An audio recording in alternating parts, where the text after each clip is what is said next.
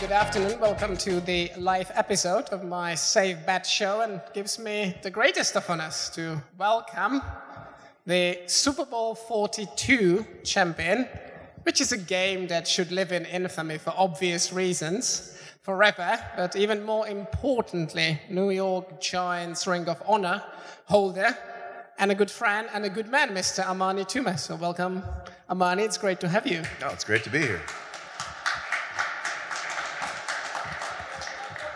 I would have dressed up, but I thought it was just like a... No, you're fine. You're fine. You're doing great. This is my cheat sheet, by the way. I'm not checking the latest MLB scores. So if you bear with me, that's what I'll be using throughout the podcast. There will be an opportunity to ask Amani questions at the end of it. But let's get going. Let's start by talking about our beloved state of New Jersey. You were, of course, born in California, and you played your college football at Michigan, and we will, of course, come on to talk about that as well. But because these days, if you pardon yet another pun, you are New Jersey Patriot. As in Patriot with a small p, not a capital P, of course. So what actually made you stay in the state where you played your pro football? Well, I wanted to get into sports media after I got done, and there's really no better place to be in sports media than in New York City. There's just so many different...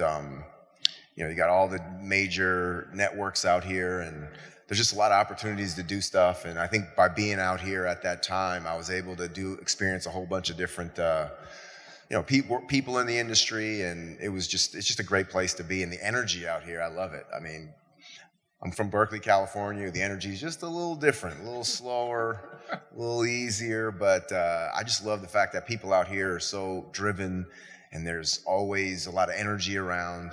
And that really is what kept me around, the energy of New York City. So love the energy, the passion, and pace. We got the New Jersey contingent down here, represented by a few people, but in particular our friend BP3, who's shown us a lot of passion earlier.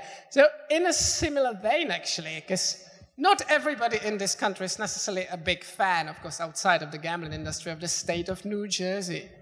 They would even call New Jersey the drive-through state. Shame on them. I will not name the name of the legislator who went as far as calling it the garbage state, not the garden state. So what message would you send to those people who are clearly in the wrong? There is a lot to Jersey that people don't know. There's a lot of very beautiful places, especially you go inland or you go down to the shore. There's a lot of nice places out there that I just don't think I think once you come into Newark and you see the industrial areas, maybe it might skew your impressions of New Jersey. But if you go and see how nice it is and how they got mountains up in Mountain Creek, you got great places to go skiing, you got great places to go to the beach, you can go mountain biking, there's great cycling, there's a lot of stuff to do, a lot of outdoorsy stuff that people just don't associate with Jersey that you probably should get. And plus it's closer to New York City, so all that together, it's a win for me. So clearly, if Governor Murphy's looking for ambassador for his state, which is, just like in your case, not his home state originally, you should be his first choice. Let's move on to talk about your college career and Michigan. Just let me kick it off by a few numbers here. They are seriously impressive. Because while at Michigan you had, and feel free to correct the numbers, I got that from Wikipedia, 124 receptions for 2,144 yards and 12 receiving touchdowns. He also returned 46 punts for 2 touchdowns and 14 kickoff returns. As I've said, a truly stellar career. So what was it like when you were at Michigan, being, if not the, then at the very least one of the stars at the campus? Yeah. How did you feel about that? I felt great. I mean, I loved Michigan. I liked the school more than I liked the football program. I just liked the fact that there was just so many free thinkers there, and the school was really challenging in terms of the academics. It was a great place to be, but in terms of like the partying and having fun, it wasn't that place for that. It was a very academic school.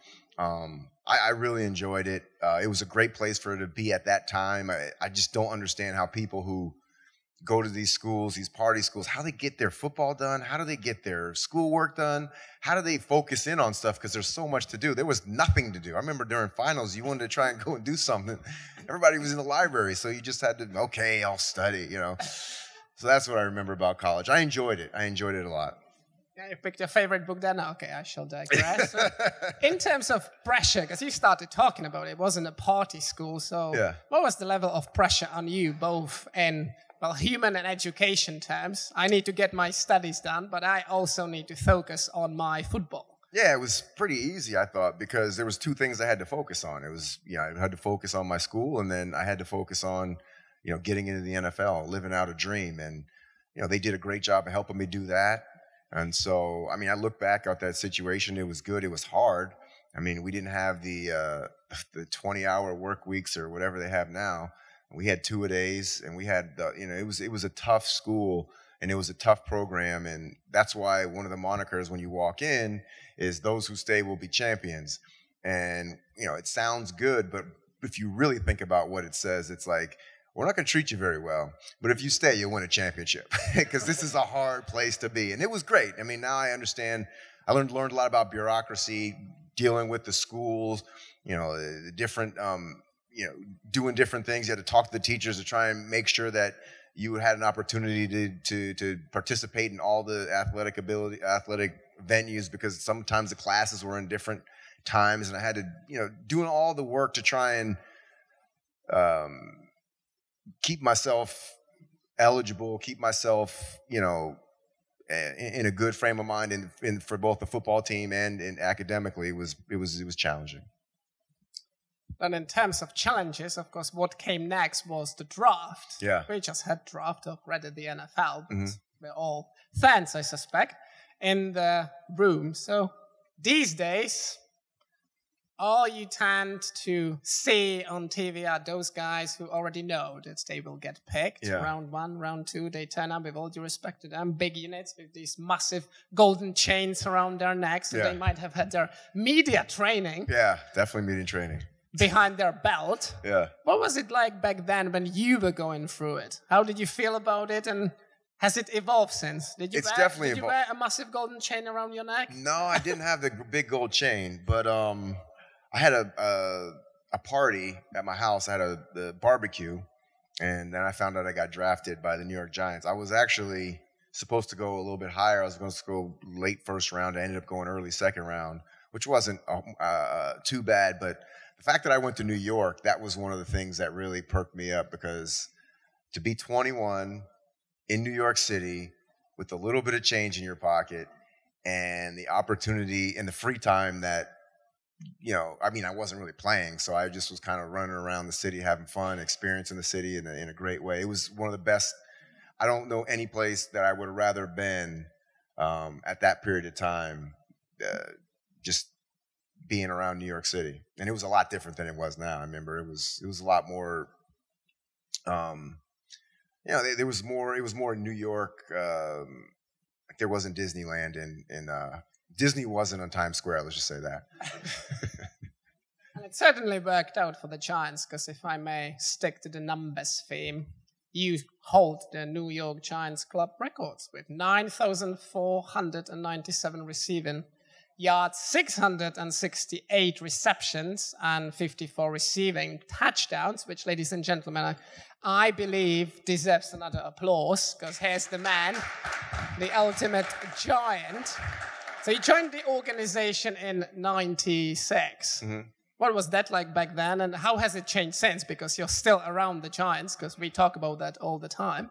Yeah, no, it was completely different. The Giants, the organization wasn't as they weren't as focused as they are now. I remember we had our coach Dan Reeves.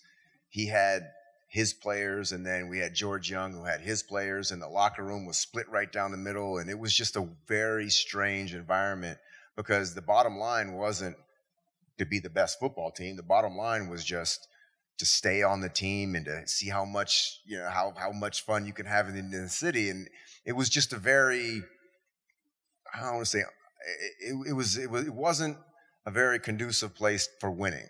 And now, fast forward, they hired Jim Fossil, then they hired Tom Coughlin, and it really changed the organization around in terms of what professionalism it is now. And plus, they've had a couple coaches in between there, but I think Brian Daboll is doing a great job. So I think the organization is in a much better place than when I first got there. I remember when I first got there, we'd go to a club and we had these little NFL players cards, and we'd show them the players cards, and they would like, "What team is this?" And I was like, "I'm on the Giants." They're like, "The Giants? Man, go to the back of the line. This is you guys are pretty bad." So then, come full circle after we won the Super Bowl in 2007, when we beat the Patriots. Did you? Badly. Yeah, we beat them badly. Like 3 points. Hey, a win is a win. But anyway, so we beat the Patriots. So then we go into Nobu, and me, Eli, and Sean O'Hara, and Dave Deal, we walk in, and the whole restaurant stands up and gives us a standing ovation. I was like, guys, we made it. They respect the Giants here in New York. It was great. The Giants have definitely arrived. By the way, that sounds like what you've just said about the Giants back then, like the modern day Rangers, the hockey players. You know, they come to the city to have a lot of fun, and that's why they haven't won anything since 94. What's your hockey team? The Bruins. Come on. Oh, you could really? You could have guessed that, but I'm still grieving. Anybody on the current Giants roster you can foresee beating your records anytime soon? Well, they got this new guy, Jalen Hyatt, and he was from Tennessee, 3rd-round pick this year. I thought he should have been a first-rounder. Dominant player in college, ridiculous speed. I think he has an opportunity to do it. I think he has that it factor. I'm really interested to see how well he does. Of course, you can't really translate over how somebody does in college and translate directly to the pros, but I just feel when I watch certain players, I'm like, yeah, that guy. There's something about it. I don't know if I can even articulate it, but there's certain guys that I really like. I really like Justin Jefferson. I really liked the guy who's in Cincinnati right now. Jamar Chase, yeah, those guys, because there's certain the way they run routes and how they understand how to set defenders up. I think Jalen Hyatt has the same type of ability in him. And as always, I shall wish the Giants the best of luck. Absolutely. We might play you guys this year. We do play the Patriots. Yeah, I know. And I'm still on the team. We'll get routed. Let's talk about responsible gambling, because ultimately that's what this event is all about. 2 personal stories. I've told the first one before, because we're, of course, honored to have you on the Entain Foundation US. And in all honesty, when Mr. Pasquale arranged for the 2 of us to meet for the first time, I had all those jitters, because Amani is a true superstar.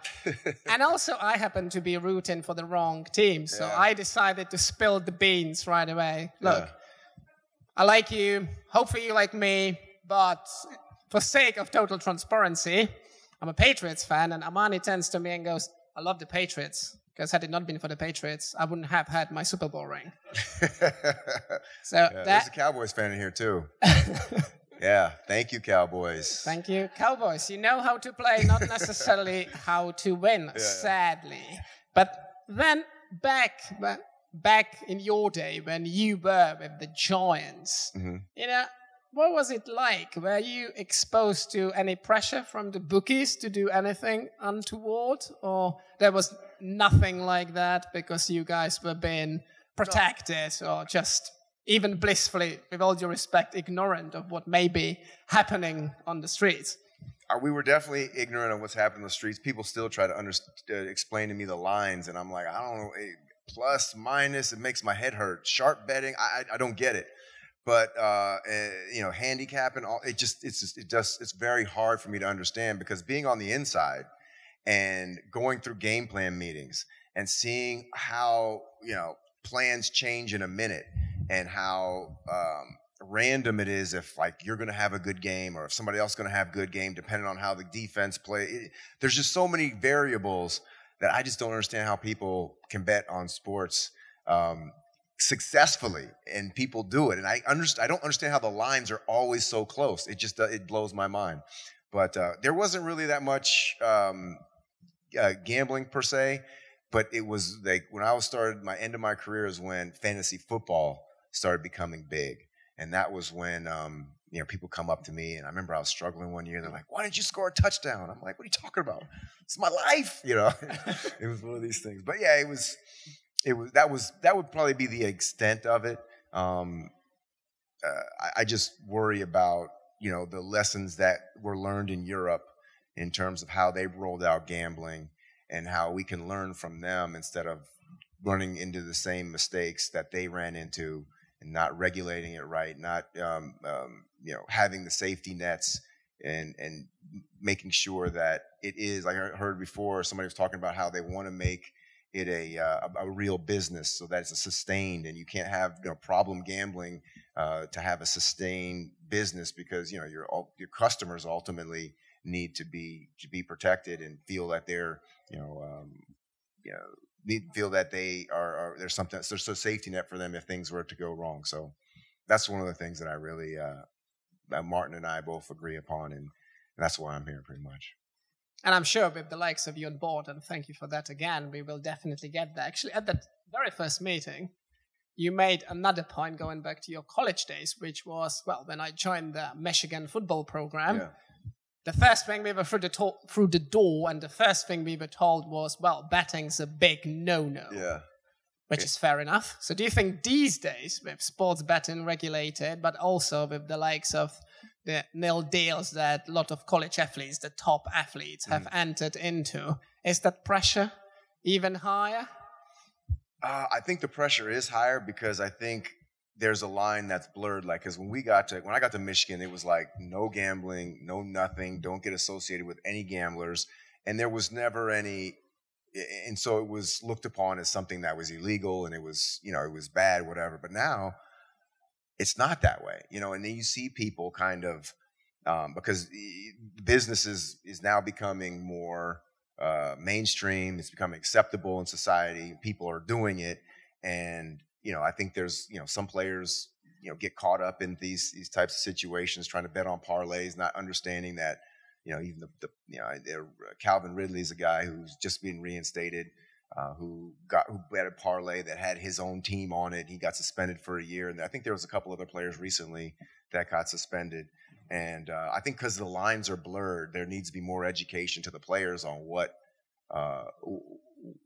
what's acceptable, and kind of let there be some real guardrails to the players to make sure that they understand. And that's why, I wanted to, partner with Etain and trying to go to different colleges and make sure that there is their education, let these players know what's okay, what's not okay, because there's a lot of gray area now that could make it harder for players, because back in my day it was, it was bad. Now it's kind of like, is it bad?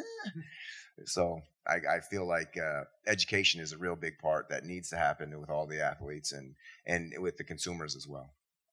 That's a perfect segue into the next question, because you've already alluded to the most recent suspensions. I suppose we cannot not talk about that. And you've made the point that it comes down to education, but perhaps to pick up on another theme that you've raised, and those are the hate-filled tweets that some players receive. Like one of the most recent examples in the league last year, tactical play. You got a touchdown scoring opportunity, but at the same time you're running down the clock. So of course you may find yourself sliding down 2 yards away from the end zone. Yeah. And of course all these fantasy sports players and even real money gambling players, they're going nuts because why didn't he score? Because I had over-under at this, or he hasn't scored in the game just yet. So what is he doing? So do you think that this is at the back of players' minds, or you're just on the field, you're in your zone and you don't even think about it, you're just trying to do the best for your team? Or in other words, do these hate-filled tweets influence players' behavior, or do they have thick enough skin to ignore them? Oh, I see. I'm not of the generation where I need to follow Twitter. I need to be on Instagram. I can very easily just turn it off and not even blink an eye. But I think a lot of these guys now grew up with it, so it's a different kind of medium for them. It's something that they look to kind of socialize on, and I think it's much more. I think they take it much more seriously than I would, or than players my era did. Because if you didn't like the newspaper reporter who was writing bad stories about him, you just didn't pick up the paper that day. You just waited for the next day. Or if you, there was no access to, like nobody could give me their opinion that I didn't want anyway. Now it's like you put yourself out there. Now there's all these people that can interact with you where, I don't know if it's good. I don't know if it's bad. It just kind of is what it is.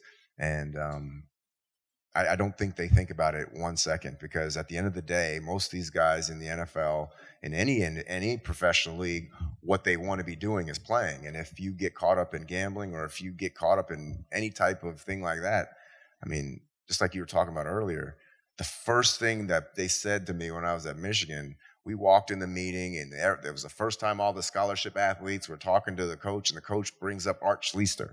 And he was like, he was a great quarterback. He got caught up in gambling and never made the NFL. There's a lot of things you can get away with. You can't get away with, being involved with gambling if you ever want to play, because, it's just, that's the third rail. And so we were so afraid of anything that had to do with any type of gambling. So that's how we took it. This is a totally different era. I respect that it's a lot harder for them, but we're going to see. Let's bring it home by talking about your post-career life, if I may put it that way, starting with your charity work. So since you've hung up your cleats, so to speak, you've been involved in numerous charities and lent your name to a long list of projects. And thanks again for serving on the board of the Entain Foundation US. So what was the motivation behind it? Do you find it gratifying, but could it also be frustrating every now and then? I find it both. That's a great way to put it, because I think it's gratifying because I feel like I'm on the side of trying to help athletes maneuver. It's a very short period of time, and a mistake that you make as an athlete could totally derail your entire the perception, because a lot of these guys now are brands, and they use that brand to make money while they're playing and after. And if you are to mess up that brand, you could hurt future earnings. So I feel like the education piece with Entain is why I really wanted to be a part of it and try to help these people, have these players, deal with the stresses of being a professional athlete, and stresses and understanding the situation that they're in a wide range, so that they could understand that those little decisions that they make could not that they think are innocent could cost them a lot throughout their entire life. They also happen to be a rising star in TV punditry. So you talk about sports. TV actually, when me and the family moved here, owing to the pandemic, we couldn't really get together. Mm-hmm. But I did happen to have seen you on the MSG TV commenting on the chance. There's Amani, I need to go and catch up with him. And these days, amongst other shows, you're starring on Bonjour Sports Talk. By the way, still waiting for my invitation to the show, if you don't mind. Yeah, I gotta get you on. Absolutely. Thank you very much. Yeah. On a very serious note, what was that particular transition like? On field to off field, but talking about what's been happening on the field of glory. Well, what I learned is that people really don't care about the on the field X's and O's as much. You got to put it into like something that's more entertaining. Because I remember sitting in meetings and they were just boring. Like, if this guy does that, you do. And it's just the X's and O's of sports is not what people want. They want the drama. They want the how you can relate to everybody else, because sports is just like everything else. It's a people business, and the personalities is what really sells sports.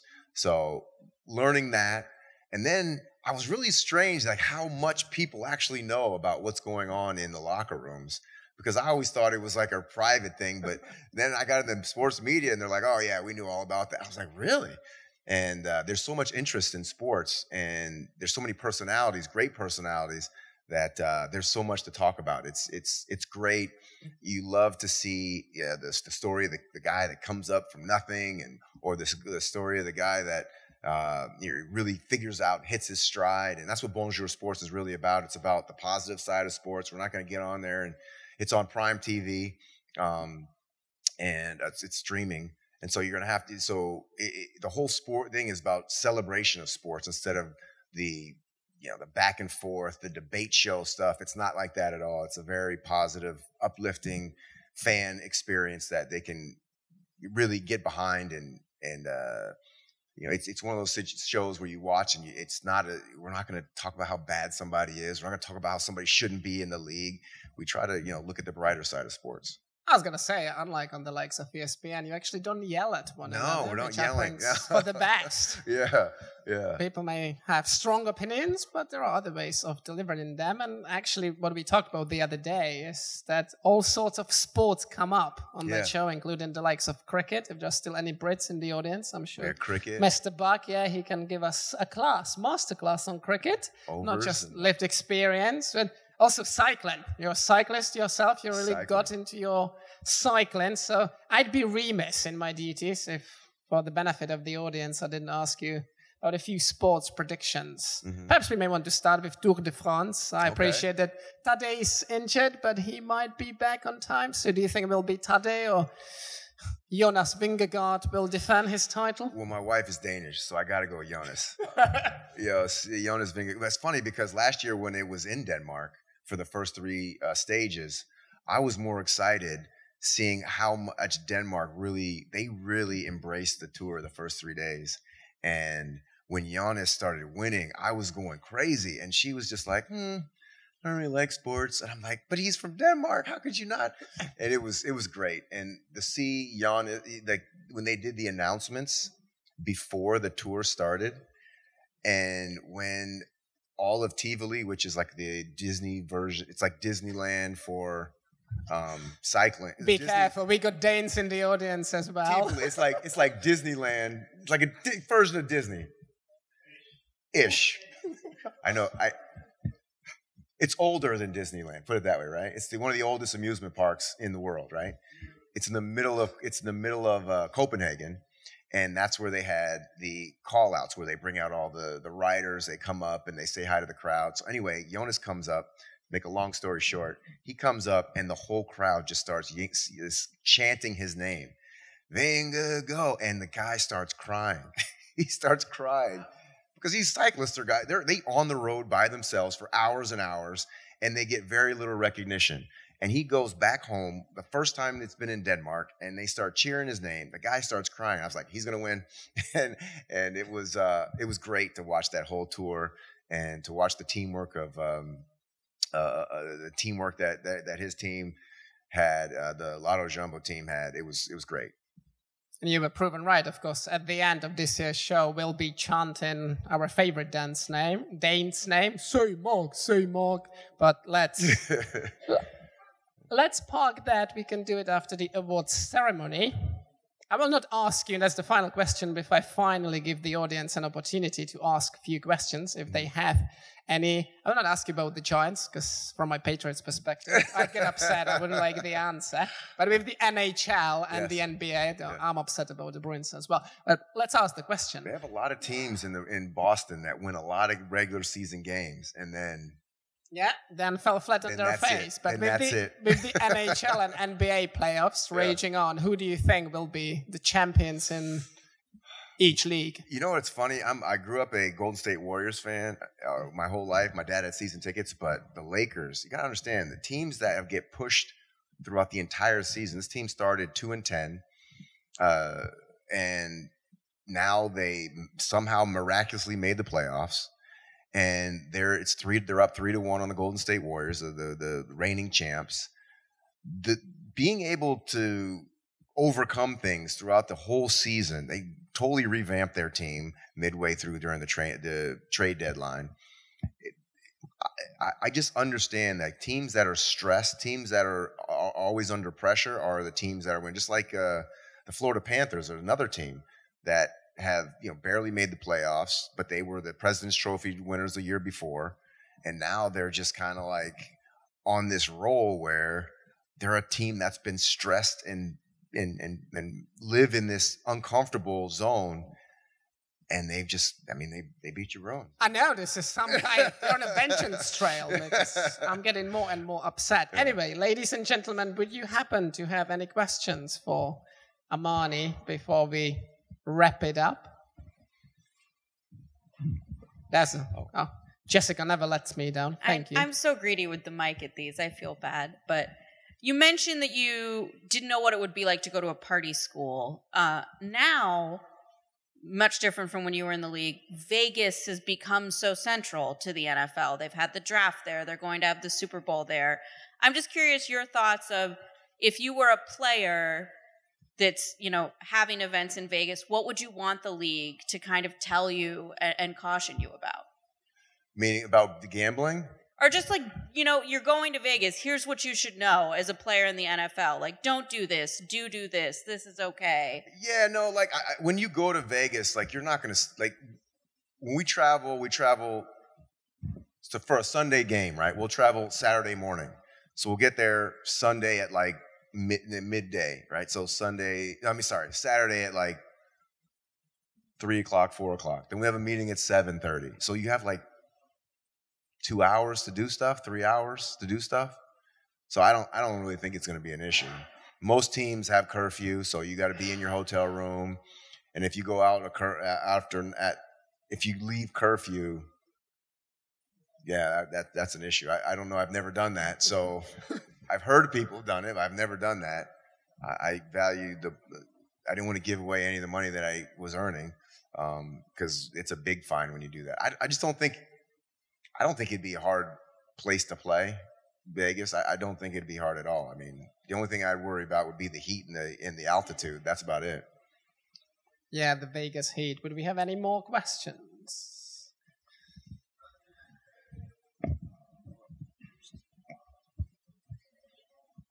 Thank you. I'm curious, you mentioned your earlier kind of exposure to gambling when you were in college and were warned against doing that. You've kind of seen the evolution of sports betting into the online realm. And I'm interested to know if, in your observations, how online betting has impacted player motivation with respect to brand, as you mentioned, and the potential for revenue generating. Mm-hmm. And then also, what are your observations of what the spectator experience has been? How do people view and enjoy and engage sports now, perhaps differently than when you first came into the sports realm? Well, I think fantasy sports have done a great job for the NFL. Like, and for the NFL to get on board and embrace fantasy, I think opened the door for sports betting. But I think fantasy did a great job because now every game is important, every play is important, and I think the fan experience, I think it's much better because now if you want to put a wager, you can do it in-game gambling. You can do it. I'm like, can you do it during the game? Right? Yes, you can. Yeah. So I mean, just to make the game, So I think it gets people another avenue to enjoy the sports. Now, is there a caution? Could it go the wrong way? It could, but I feel like that's why you need to have guardrails for problem gamblers. You know, guardrails for everybody to make sure that you want to be. I always want sports to be better than it was before. I want to leave it better than it was when I got there. And when you look at how much sports has improved in terms of the TV coverage, in terms of the interest, and in terms of everything, like, it's just a totally different. At least the NFL is a totally different entity than when I first got in the league, and it's great. But with the growth, with the success, there has to be some sort of there's got to be caution. We got to learn from a lot of stuff that happened in La Liga in Europe to make sure that none of the scandals that happen out there happen here in the U.S.